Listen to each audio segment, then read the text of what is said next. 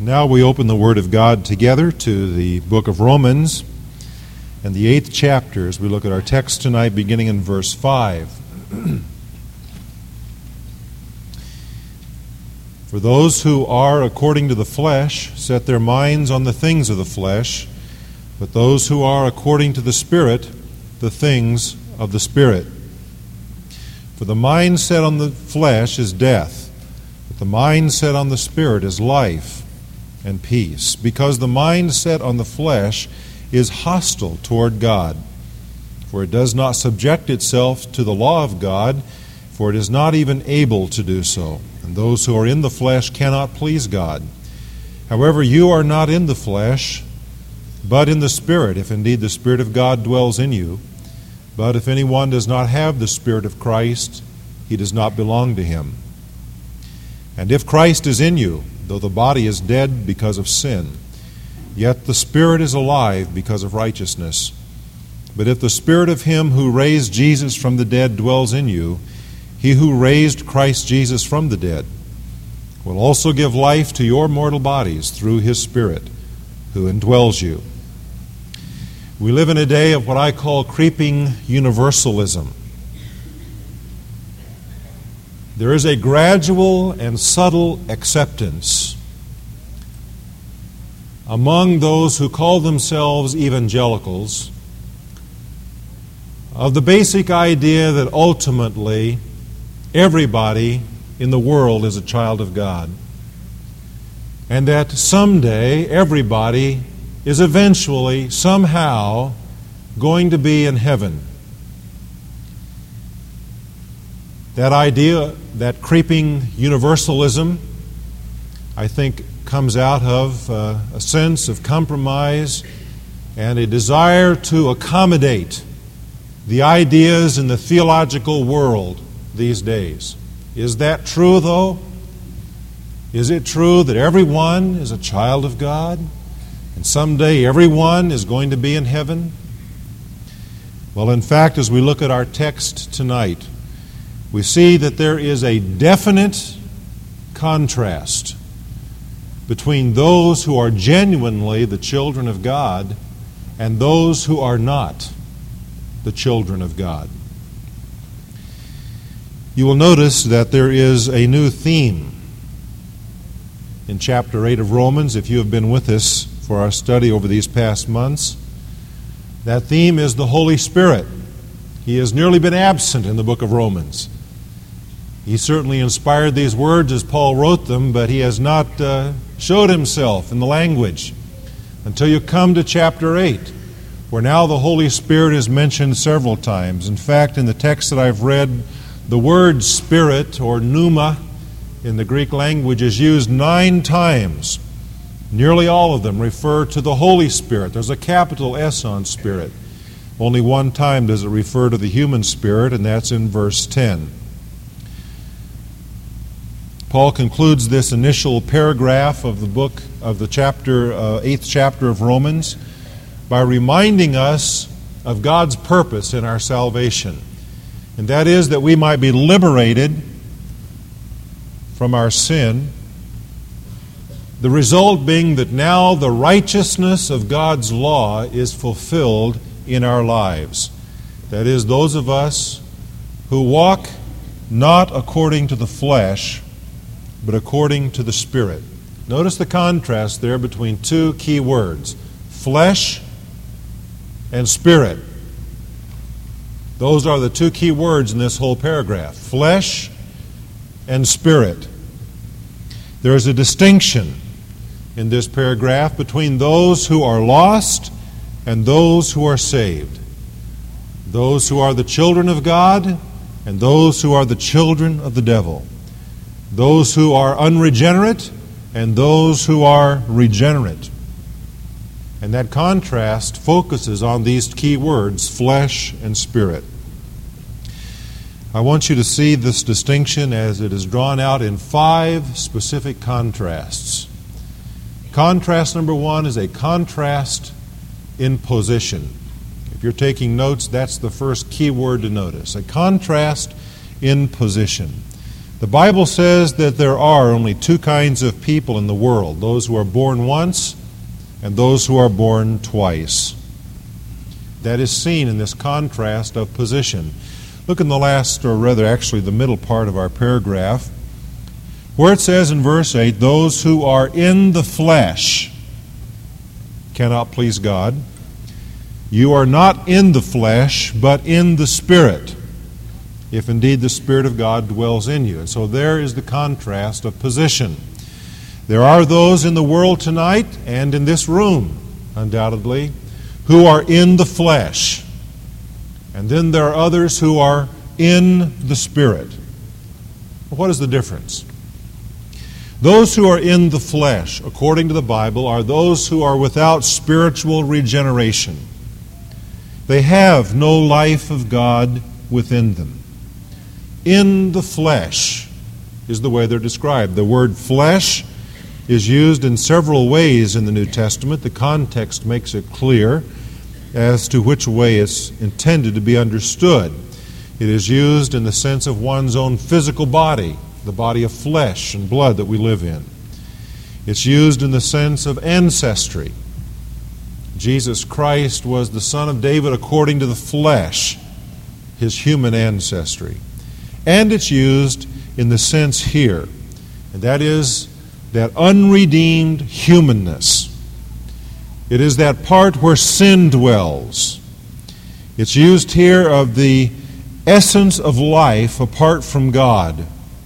It is existence on the material level where there is no life of the Spirit. Melanchthon said it is the entire nature of man without the Holy Spirit. That's the flesh. The flesh is the natural man's identification before God. He's in the flesh.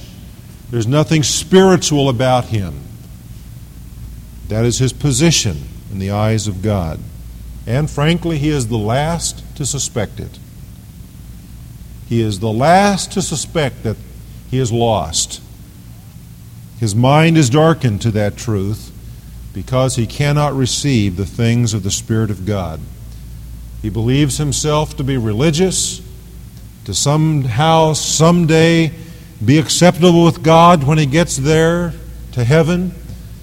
He pictures the gate of heaven as though St. Peter is standing outside it, and surely St. Peter will let him in. He does not suspect the awful condition that he's in. But the fact is that he is lost and on his way to hell because in his position before God, he's in the flesh, unregenerated. But then there are those who are in the Spirit. This is the regenerated person. The one who has experienced the reality of chapter 8, verse 2, in whom now the Spirit of life in Christ Jesus is operating. One who has trusted Christ, who has found the source of life in Christ and in the Holy Spirit. Jesus said, that which is born of the flesh is flesh, and that which is born of the Spirit is spirit. This contrast is further seen back in verse 5, where it says, those who are according to the flesh, and those who are according to the Spirit. Literally it says here, those according to the flesh being, those according to the Spirit being. In other words, it's a matter of one's life's essence. There are those tonight whose being, whose very essence of meaning and life is in the flesh. And then there are those whose very life, whose very essence is in the Spirit. That is the contrast of position. Are you tonight still in the flesh because you've only been born once? That which is born of the flesh is flesh, Jesus said. Your need tonight is to be born of the Spirit of God, to be born again, born twice, because then you are born of the Spirit and you are in the Spirit. Well, that position leads to direction, the direction of life. Another contrast, going back now to verses 4 and 5 again. He speaks about those who walk according to the flesh, who set their minds on the things of the flesh. Do you see that? And in contrast, he points to those who walk according to the Spirit and who set their minds on the things of the Spirit. The being, the essence of a person affects the direction of his life, what interests him, what motivates him. Those who are according to the flesh pursue, set their heart on, set their mind on the things of the flesh. Their preoccupation of life is with sensual, earthly, material things. That's the goal of their activities. This, frankly, is the man of the 80s. This is the man of our modern, contemporary culture. Of course, it's been true in every age. But never has it been perhaps so exposed in Western civilization as today.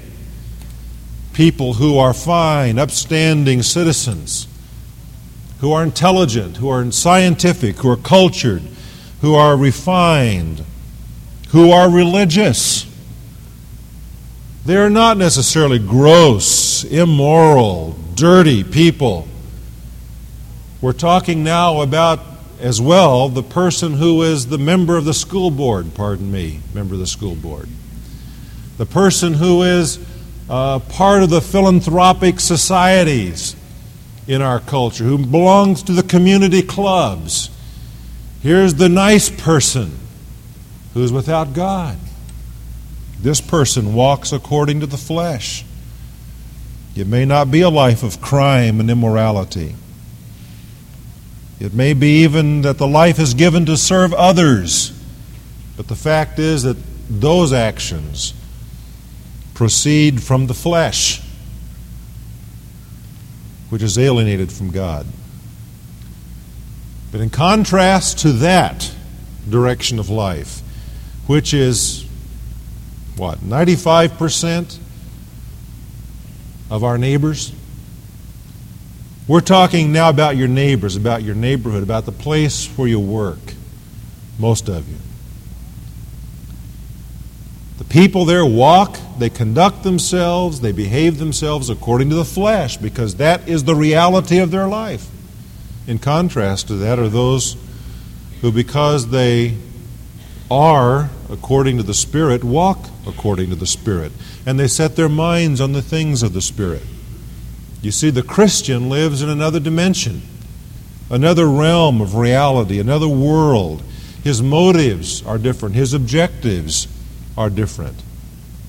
Now, it's possible for a Christian to revert and for at least a period of time in his life to live according to the direction of his flesh. It's possible for a genuine Christian to be carnal. If it weren't, Paul wouldn't have called the Corinthian Christians carnal Christians. But what a tragic way to live. What a contradiction to one's existence. To be alive by the Spirit and then to live dominated by that old self, that unredeemed part of us called the flesh. That's why Paul writes even to the Colossians, and he exhorts them and says, set your mind on things above, not on things on the earth. Why does he say that to them? Because it's so easy for all of us, even we are saved, to set our mind, that is to focus our lives on the things here below. And so he says, set your minds, focus, not on things horizontal, but things vertical, on things above. Contrast of direction. Now we come to our third contrast. It is the contrast of condition in verse 6. The mind set on the flesh is death, but the mind set on the Spirit is life. Here's the contrast of the condition of a person. It's death and life. And it could not be a greater contrast. What does he mean by death? The mind set on the flesh is death. He's talking here about something that's present. It's a present condition. Just as Romans 6:23 says, the wages of sin not will be death, but is death right now. Death is the result of the walk and the direction of the life. Because of a person's position in the flesh, he walks according to the flesh. That's the direction of his life. And that direction of his life determines the condition he lives in. It's death.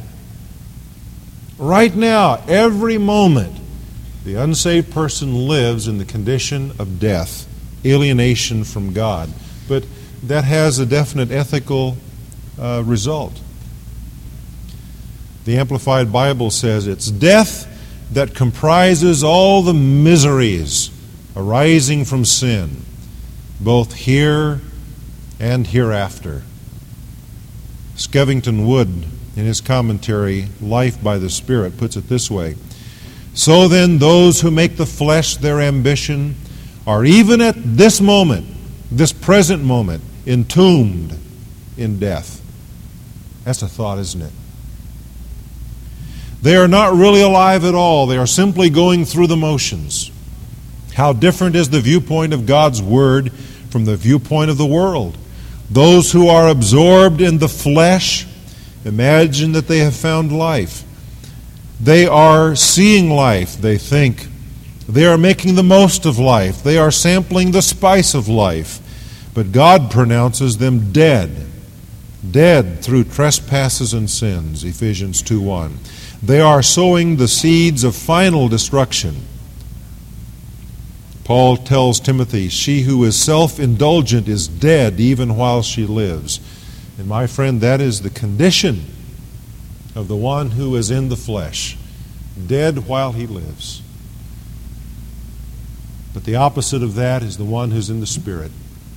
The mind set on the Spirit, it says, is life.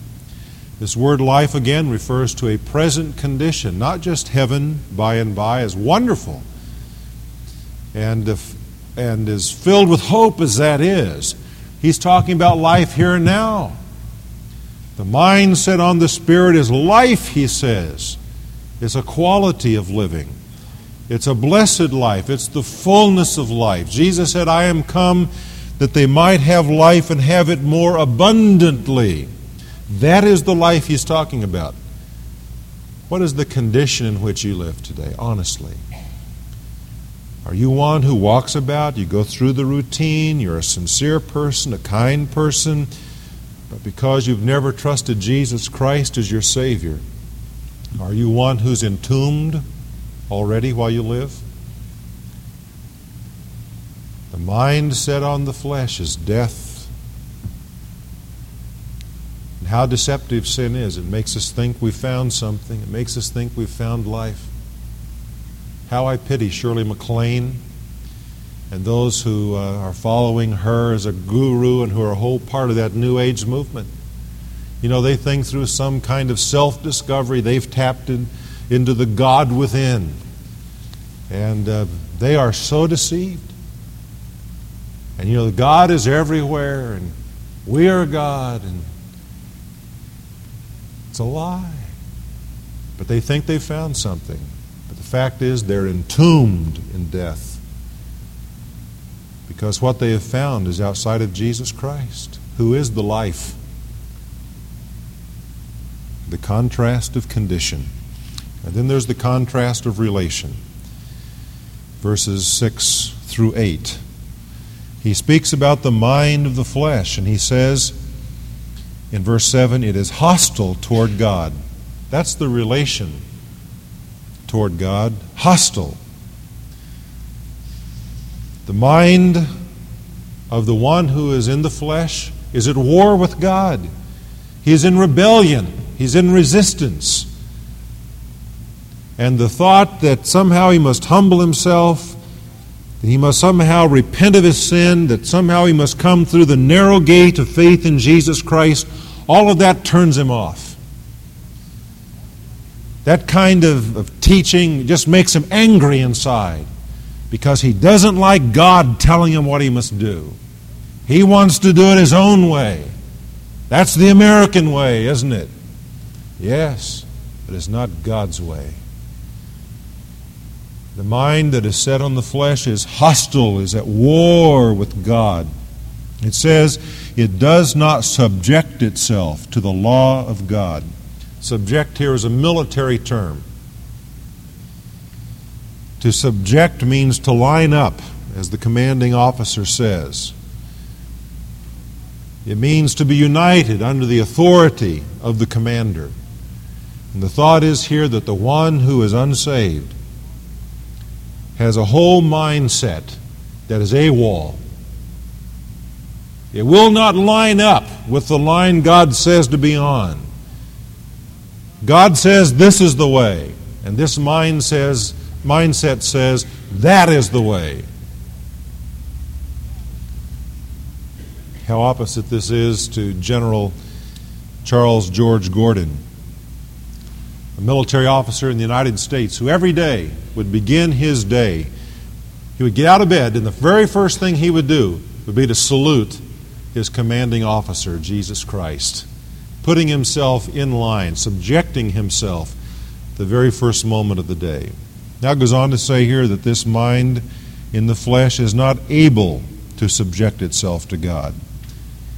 It's the inevitable outcome of his warped, perverted sense of God. It is simply not in him, says Skevington Wood, to love God or to recognize God's claim or submit to his wise and beneficent law. Close quote. And he goes on to say, those who are in the flesh cannot please God. Be good, turn over a new leaf, try harder, go through the rituals of the church, all of those things that seem to the flesh to be pleasing to God. But because he's in the flesh, he cannot please God. Whatever he does not please God. Because to please God, he must be in the Spirit. He must receive Jesus Christ. And that brings us to the mind of the Spirit, which is, it says here in verse 6, is peace. Here's the relation of the believer to God. It's peace, not hostility. He's no longer at war. He has surrendered to the divine conqueror. Therefore, having been justified by faith, we have peace with God through our Lord Jesus Christ. The unsaved person cannot know this. The one who's trying to make it on his own can never be at peace with God until he comes to God God's way, by faith in Jesus Christ.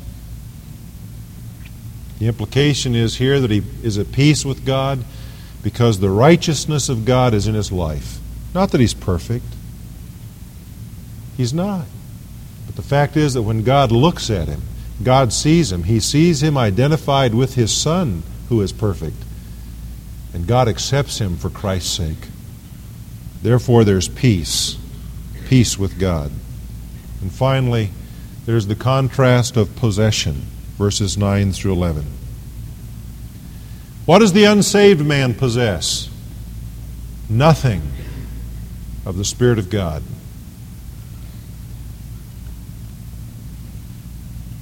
He says in the last part of verse 9, if anyone does not have the Spirit of Christ, he does not belong to him.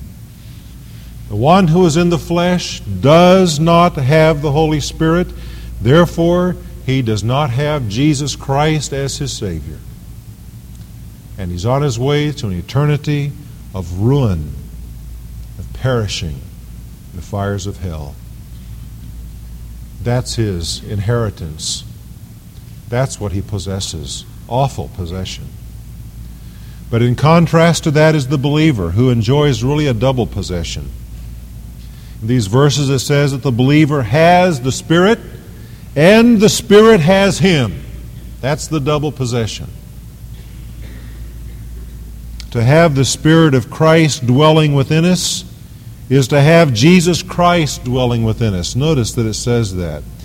Verse 10 says, if Christ is in you, Verse 11 says, if the Spirit of Him who raised Jesus from the dead dwells in you. The if in both of those verses, by the way, is not conditional, but it's really understood. It's a first-class condition, which really means since Christ is in you, since the Spirit of Him who raised Jesus from the dead is in you. The double possession is that I have the Spirit of God and the Spirit of God has me. And Christ is at home. He dwells within. He is the occupant. He is the resident of me and of you who belong to Him. What an amazing thought that is. That the God who dwells in unapproachable light, as Paul says in 1 Timothy 6:16, dwells in you and in me. And he says that the possession of the Spirit includes a future for our physical bodies. He says right now in verse 10 that the body is dead because of sin. That is, sin still works even in the body of the believer. He talked about that in chapter 7, remember? Our physical bodies right now are dead. That is, death works in them. Death dominates these physical bodies, and that's the direction we're headed in physically. But he says, that's not the end. He says, since the Spirit of Him who raised Jesus from the dead dwells in you, He who raised Christ Jesus from the dead will also give life to your mortal bodies through His Spirit who indwells you. These bodies in which death works now will someday know life. And the Holy Spirit will give us a new body like Christ. I look forward to that body, don't you? My brother-in-law and sister-in-law are here visiting with us for this week. He's been bemoaning the fact about how old he's getting. I agree with him. He is getting old. And his body is wearing out. But I recognize the symptoms.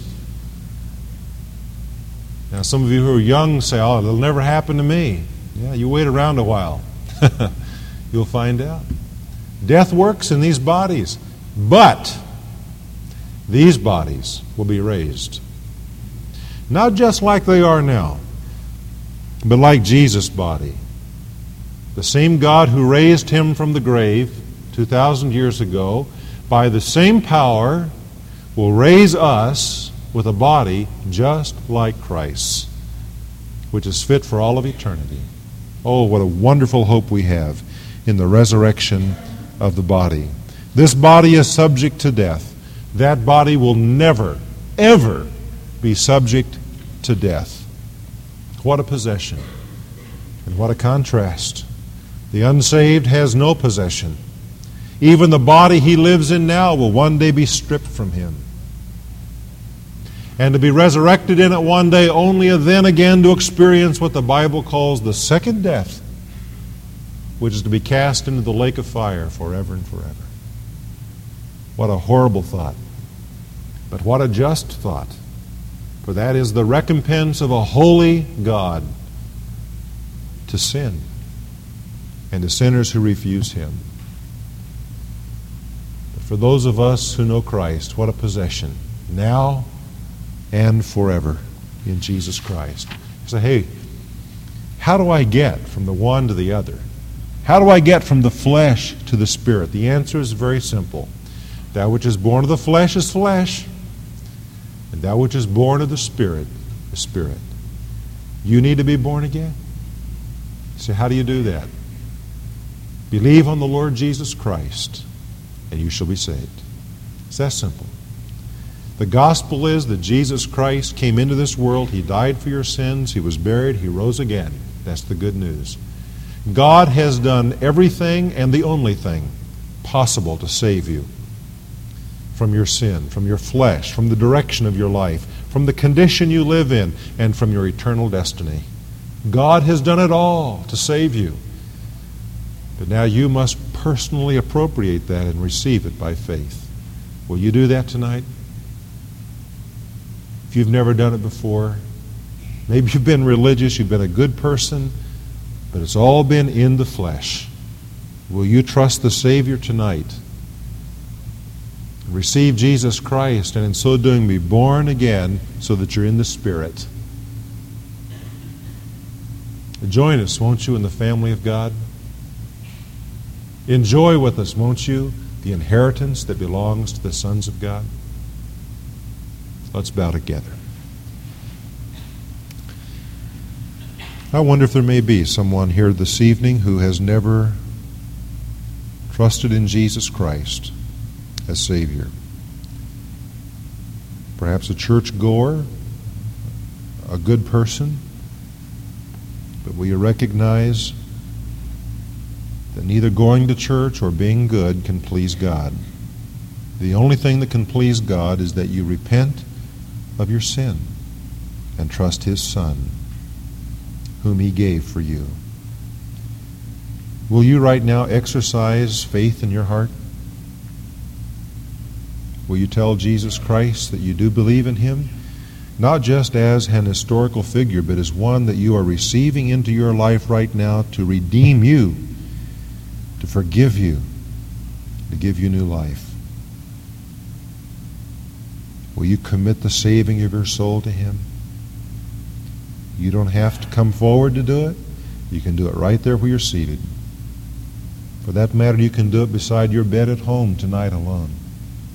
But oh, I pray that you will do that. Oh, may God, I pray that these that you're speaking to will make that decision.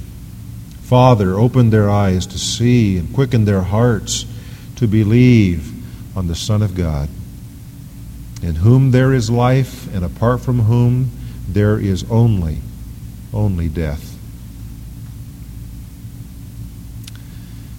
Before I finish praying, I want to just ask those of us who are Christians, tonight, my friend, are you dominated by the flesh? Oh, you're in the Spirit, but the flesh tonight is controlling you. Walk in the Spirit, and you will not fulfill the lusts of the flesh.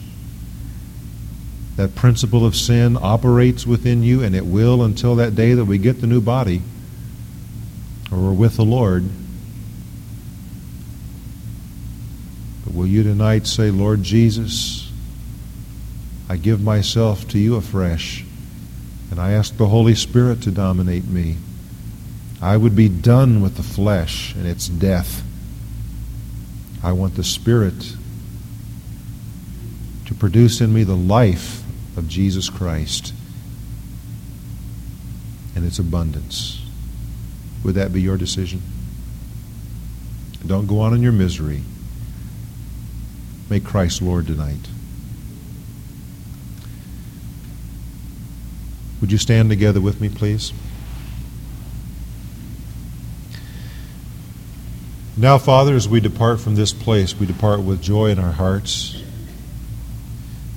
It is the joy of having been together, having shared together in precious things, having heard the voice of the Lord through the Word.